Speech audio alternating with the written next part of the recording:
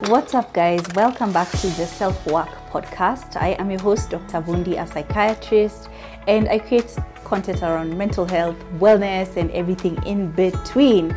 So we've just been doing a series on neurodiversity. What is being neurodivergent? You know, that whole thing. If you've not watched the two episodes before this, please watch, because it's kind of like a continuum. And today I'm joined by somebody who I really look up to. I love their content. Tebby, hi. Hello, thank you. Thank you so much for having me. Yeah, Tebby is, I don't even want to put you in a box and say like your content is this or that. I'll let you introduce yourself. Please tell the people what you do. Okay, so hi everyone. Hi. My name is Tebby. Sorry. And how do I say? I'm still struggling with describing myself and who I am, without saying I'm a mother and a wife and these kind of boxy things. So let's just say I'm just a human navigating this world and doing my best. You're so pretty. Thank you. And it's like it runs in your family. First of all, that is unfair genetics. What is going on? It was just a lucky mix, Oh, some things just happen. I saw a video of your mom, and I was just like, People say that Sage looks exactly like my mom, I see. And I feel so bad. Okay. Although we also look alike a lot, me and my mom, so it's like we're just the same. I see it. Yeah. I mean, but your family on the creativity side, you guys are winning. Well done. You. But if you guys, maybe let me narrow it down a little bit. Tebby is doing a lot of content on her, I think, lifestyle. I'd put you in lifestyle. But the way that she lives life is so unapologetically her. Like she's not copying anyone. It's so authentic. I love it. But the reason we're here is because a year ago, you posted an IG live that, like, I watched and I was like, oh, this is brilliant. And it was on ADHD. And I think that there are not a lot of people who know that they have ADHD as adults, right? So basically, Tebby has ADHD. She's a person who has ADHD and was diagnosed in adulthood. Yes. Right? Yes. So I've always said that ADHD is not a disease. We have those minds are beautiful. They're just different. So maybe you can tell us when you started to feel a bit different. Yeah. I don't think there was a start. I think it was birth. I've always felt different in some way. I've always realized that I'm just quirky, and I just thought it was a personality trait. Like, okay, so I'm a bit different from everyone else, and that's just how I am. All the way from childhood up to my adult years, high school, uni, everywhere. And people used to comment and be like, you're really weird, but I like it. Like, I like that you're just yourself. Like, there's nobody else like you. You're very different. So I get it a lot. I see it in myself a lot, but I didn't know that it was like something. I didn't know it meant something. Yeah, so that it was always. In what ways then, maybe can I ask, were you different, or were you, that's Tebby, that's a Tebby thing. In what ways were you different? I think for me it was always a thing of, people were always like, you're not afraid to just do or be or say anything. I'm not scared. Like, this is just how I am, and I don't really have any, it's not oops, it's just, that's how I am. Okay. Versus I think other people were kind of, you feel that pressure of like, oh, I don't want people to see me a certain way. So you kind of don't do what maybe you wanted to do. But I just have never had that feeling. I think that's such a beautiful thing, because for me, I went through my 20s living a life where I'm like, who was that girl? So I really look up to people who are just unapologetically them. I love that. But I think now, obviously, I have to ask, so when did you finally decide that, okay, this is not now quirkiness? There's something else. I need help. It was more like not on the social side. It was more of like work and, these places where you have to be a particular way. And I was just finding that I was struggling. What triggered me to get checked is now struggling at work, because I was like, why are things that are way easier for everyone else so difficult for me to carry through to the end. So at the beginning, when the project is really exciting, I'm like, yeah, oh my gosh, I can do this is an idea, da, da, da. And then as soon as I feel like, okay, I feel like I've reached my saturation of knowledge of this thing, I don't want to do it anymore. And you can't do that with work because like you have to finish the project. Who's going to finish the project, you know? So I realized that was happening over and over and over again. And obviously it started to concern me, like, okay, so what's my future in the workplace if I'm not having the drive to finish, to see the end of a project? And that's, you know, that's what work is. So then I started to remember that I had struggled with similar things at school throughout my school life. So I was like, maybe I should revisit kind of. And I had this long report I had gotten at in my third year of uni when I went to get checked for dyslexia and dyspraxia. And they were like, actually, it seems like you do have dyslexia and a high chance that you have ADHD as well. So they gave me learning support and they gave me a really, really long report talking about how I behaved during the interview or the test, and then the things I did. And they were like, okay, so she has a very high level of intelligence, but her working memory is like nearly zero. So it doesn't show, like it's just like, so she's smart, but there's no way to, and that's literally what is in all my reports. She's smart, but if she would sit down and stop talking to everybody in class, she might get better grades. So effort was always like zero, effort was always like a D or an E, and my grade would be like a B or an A, and they'd be like, I don't understand how you got that, because you never sat down, you don't do homework, you don't, like, you're just not functioning like a normal student. So so all these things, I was just like, okay, so if there's a chance that I have ADHD, maybe I should get checked. And I just did the research. I'm very good at researching. You hyper-focused, I'm sure. Yes, I think I can figure out exactly where to go. And I found out, I just went to the hospital and I went to the reception.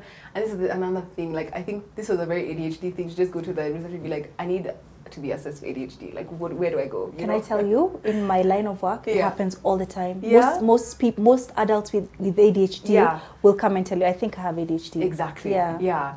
So I just went and they were like, okay, we can get you assessed, and that's now where I got my assessment and eventually my diagnosis. How did it feel getting like a name for it? That, okay, now you have ADHD, Honestly, it was very mixed. It felt terrible that I had spent my whole life kind of with the lower hand, or like people had almost like a head start but from behind, and I was just living like that my whole life and without any support. And I could have gotten support, there could have been a name, and I just also felt like the teachers, the people in my life let me down, because it was like, you could see I had all these things that I was struggling with, and they all led to something, but nobody stood up and was like, maybe she's struggling with this, you know? Yeah, so I felt really bad about that, but then I also felt like relief. Like, I was just like, okay, finally I have a name for it, and I can finally try something or do something that can help me cope a bit better. So that was exciting. I like the way you've described it, like the mixed feelings. Yeah. So let's tell us a little bit about little Tebby. Yeah. I know that girls mostly are inattentive, ADHD, whereas boys tend to be hyperactive, and that's why girls are misdiagnosed a lot. So with girls, it will present as daydreaming, you know, and that, like, a teacher might not pick it up, whereas hyperactive ADHD, like, you will see that child who can't sit still.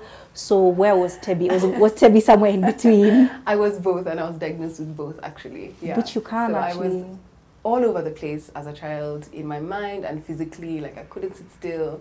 I was, you know, I did all the sports because I could not, I couldn't miss any opportunity to just be outside and like moving my body. I couldn't. So I was on all the teams. Couldn't sit down in class. Even when I was home, I was always outside trying new things, looking for things, investigating. Like, I was just that child, all over the place, hyper, very inattentive, all of it. Okay, so I can see how that can be hard for a teacher. Yeah. Because all they want to do is do their job, teach, but then there is this student who needs a little bit extra. Yeah. Okay, so, but that's still no excuse. I just feel maybe in this country especially, I don't know if you studied here. I did, I think maybe we just need to empower teachers a little bit more, to see the telltale signs. Yeah. To see the signs. Yeah. All right. Agreed. I feel now we're here, you know you have ADHD. Yeah. So I guess for me as a professional, the next conversation is always, do you want to be on medication? Yeah. Because that's a super controversial topic. Yeah. Because to be honest, ADHD is not a disease. Again, you know, your mind is different. Yeah. But still, it can really take from you. Yeah. So which side do you lie on? Team medication or not? Team no medication? So currently I am taking medication. And thanks for telling us that. Yeah, no worries. So I am taking medication every day when I'm working. Like today I'm not on medicine, so I might be a bit you, and that's myself. fine. Yeah, even on my wedding day I didn't take medication because I just want to be the completely unadulterated version of myself. Just how was that? to... Not being on meds on your wedding day? It was me. Like I was just me, and it was who my husband met when he met me. So that's who we got on the wedding day. I love that. Yeah. Okay, maybe let me shift this a bit more. Yeah. Still on the medication point, Yeah. but like now because you're a mom. Yeah. Some kids need meds. Think of little Tebby. Are you a proponent of kids being medicated, or you're like, you would want it to wait? So for me, I think as a child, I definitely would not have gone for the medication route. I think even now, I think I'm on medication now because it's an excitement. Like I can't believe I can actually get things done and be able to be a functional human most of the time. So that's exciting to me. So it's just like I love this experience now. I am still working with a psychologist to build strategies that help me, you know, carry me outside the time that I'm on medication, because I don't use medication on the weekend. But I realize that even the habits I build when I'm on medication, they carry me like on the weekend, and you know, they're just these little habits that become a part of you and become part of your routines. So I wouldn't for a child. I'd try more, you know, trust strategies that they can, you know, build on, schedules, that kind of thing. Yeah. Which actually helped me a lot when I was not on medication. I'm a really big list person, so I make really detailed lists. It's a hyperfixation of mine. So even when I'm going to the supermarket, I make a list according to like the areas of the supermarket we go through. Wow. So broken down in like by section. It's a bit extreme, but it really makes me feel a lot more confident when I'm going out. Because if I don't, then I'm just like, I must have forgotten something. I didn't write down this. I'm not sure. I have to keep, you know, going up and down the supermarket instead of just going like one way. Even on holiday, I make a really detailed itinerary. Literally, I count every minute. This from 8:45 to 8:50, we are resting in the room as we walk towards. Did you have to learn that? No. It was just something that I became so obsessed with. I just kept doing it, and it just, okay, this works better. So I make the subtitles on this part, and this is like, it was just practice. That's wonderful. So tell us a bit more about these habits that help you cope. Because I agree with you. I don't think the medicine is like a cure. Yeah. So therapy is a big part of it, and especially modifying behavior. Yes. So you talked about lists. What else, like in terms of habits, have you had to, or tools? Yeah, let's call them tools. Yeah. I also involve like my family a lot in my planning, or like my day, so that it's like we are all kind of working on things together.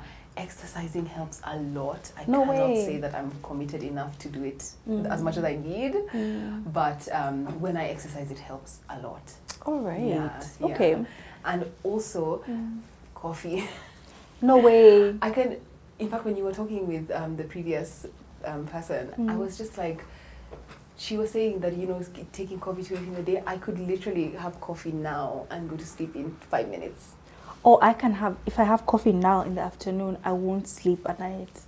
So I guess we would be a different. Yeah, I can very easily sleep after coffee. Wow. It almost doesn't affect me.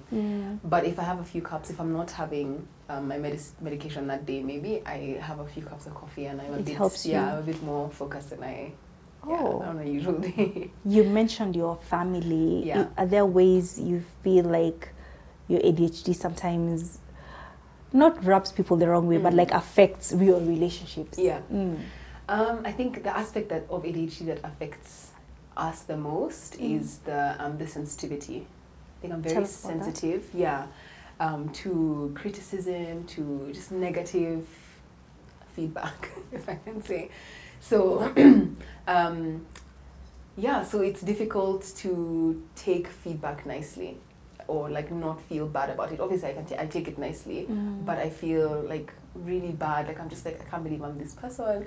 I can't believe I did that. Like, why have I done that? And so it gets in my head and it like eats me up for a long time. So that, and like the forgetfulness, obviously, it's just like I literally told you 10 minutes ago. Yeah. So, why wasn't it done? So yeah, those are the kind of things that make it a bit tough. Actually, what she was mentioning, there's a term for it. It's called rejection sensitive dysphoria. Yeah. So people with ADHD tend to be more sensitive to any kind of negative feedback, negative criticism, rejection. It can take you on a spiral of, oh my God, I'm not good enough. Yeah. So I like that. So was it a process where your family had to also be educated about to understand you? Did you have to go through something like that? So when I got that first assessment with the dyslexia department at my uni, I informed my family and they were like, oh, that's really interesting. But it wasn't like a big deal. I was at the end of my degree, like I had already gotten what I had gotten. It was too late, too little, too late. So, so at that point, there was not much conversation or like interest in it. But this second time last year when I got my diagnosis, one of the questions that the psychologist asked me was, do you think there's anyone in your family who has ADHD? And I was like, 1000% yes. My mom is 100% ADHD.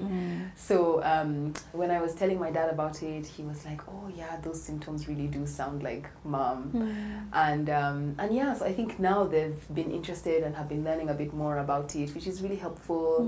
Same with my husband. He's also trying to learn, like, it's new. It's definitely like, it definitely feels like it could be anything, because it's like, of course everyone struggles with that's the thing. Everybody thinks it's like abstract, but it's a very specific set of things that you go through. Exactly. So it's one of those things that's kind of sometimes difficult to really like understand or like take on. Or and it can look like an excuse. Exactly. Oh, I forgot. Oh, I'm late. You're always forgetting, right? Very convenient. Time blindness. Yeah. So and also, I think for me, I've developed like some things that really I do. So like when I'm going somewhere, I make sure I'm there like an hour in advance. Like I just try and be places really early, so I'd rather sit for an hour than show up late and not have time to kind of take in the environment a bit better.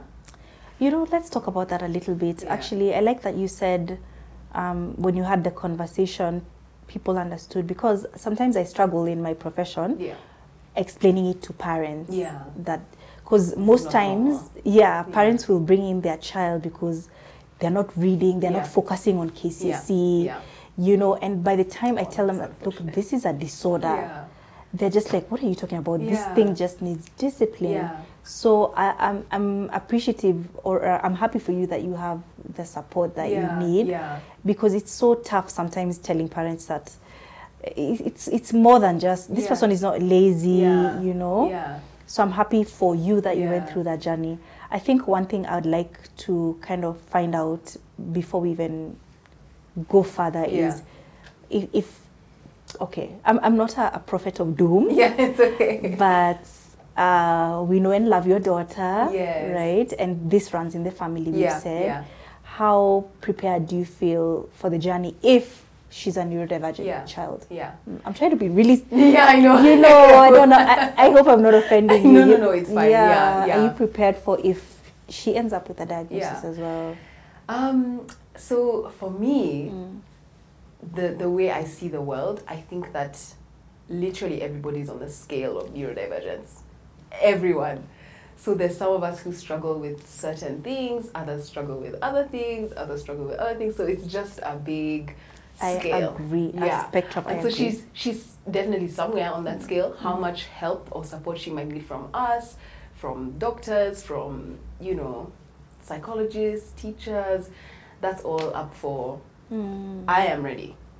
always ready. You know what? Denial is something that's really affecting a lot of parents because they feel, and I get them, they feel that once you've given the label, it's like, this is it. My child is on medication, and that's not the point. The point is to what you said. Like, let's figure it out. Yeah. I love that. All right. I just wanted to ask about stigma because that's something that some people go through. I know you had a loving, supportive family, but at there moments you've been stigmatized. The reality is it is tough, and like we were saying, the symptoms for this disorder are very.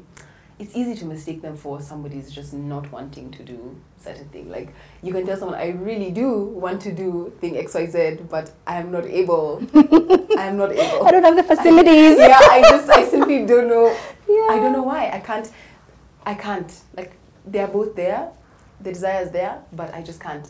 And then also explain to somebody that you went on a research spree all night. What does that mean? Why? Why did you do that, you know? So, I think it's taken a lot of getting used to, like, the people around me, and like even at my workplace, I'm very lucky to have a boss who has ADHD. Wow, and whose symptoms present nearly exactly like mine. So we're nearly always just like, oh my gosh, together. So it's really cool, and I'm really grateful for that. So I'm in the spaces where it's important, I'm able to at least navigate it with people who are understanding. In social circles, I talk over people a lot. I interrupt people a lot. I talk, like, you know, your brain is just moving so quickly and everything, so you come out quickly. The point has to come out. Everything has to come out. So I'm talking very quickly, saying a lot of things. I kick myself afterwards, but nobody ever comes out and is like, you're a bit hyper. Is everything okay? You know? Yeah, it's more of just taking on like, oh. You are blessed. Actually, thank you for bringing up the social side of ADHD, because it's not about just focusing, motivation. Some people struggle to maintain friendships. Because as you said, you know, like, I want to meet up with you for brunch. I do, but I can't. Like, I can't. It's just not working. It's not working. And then also, you know, the lateness, the this and that. How have your friends handled having a friend with ADHD?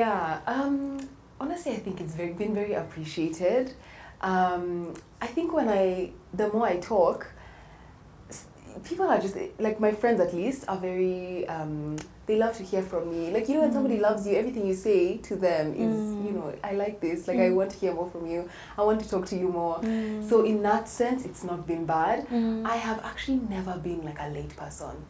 Oh, you struggled with it? I have never struggled with lateness. Well done. Yeah, so I think because of knowing that I have this tendency to be late, and actually my mom was always late for everything, so I guess it was that fear of, like, I don't want to become this late person like my mom, so I was always there, like, very early, so that I have no chance of being late. Love it. I mean, I love the support, and I love how everybody's like, okay, supportive. All right, guys, we can sit here and talk. Well, I know you can tell when I really like a guest, so I can sit here and talk with her forever, but I didn't want it to be a super long episode. Besides, you can catch Tebi on her platforms. I'll make sure to put her handles and everything, because she shares, you don't share much about the ADHD, right? But I love how, you know, how you show up unapologetically in the world. You're teaching me a lot of things. Thank you. And so I just want to thank you for sharing your story and for just keep showing up, you know? Thank you. So guys, this is the end of our episode. If you've made it this far, please subscribe, because I mean, that's how you get to know when we bring you fire guests like Tebi. But yeah, thank you for watching, and I will see you on the next episode. Yes. Bye. Thank you so much. Bye-bye. Yeah.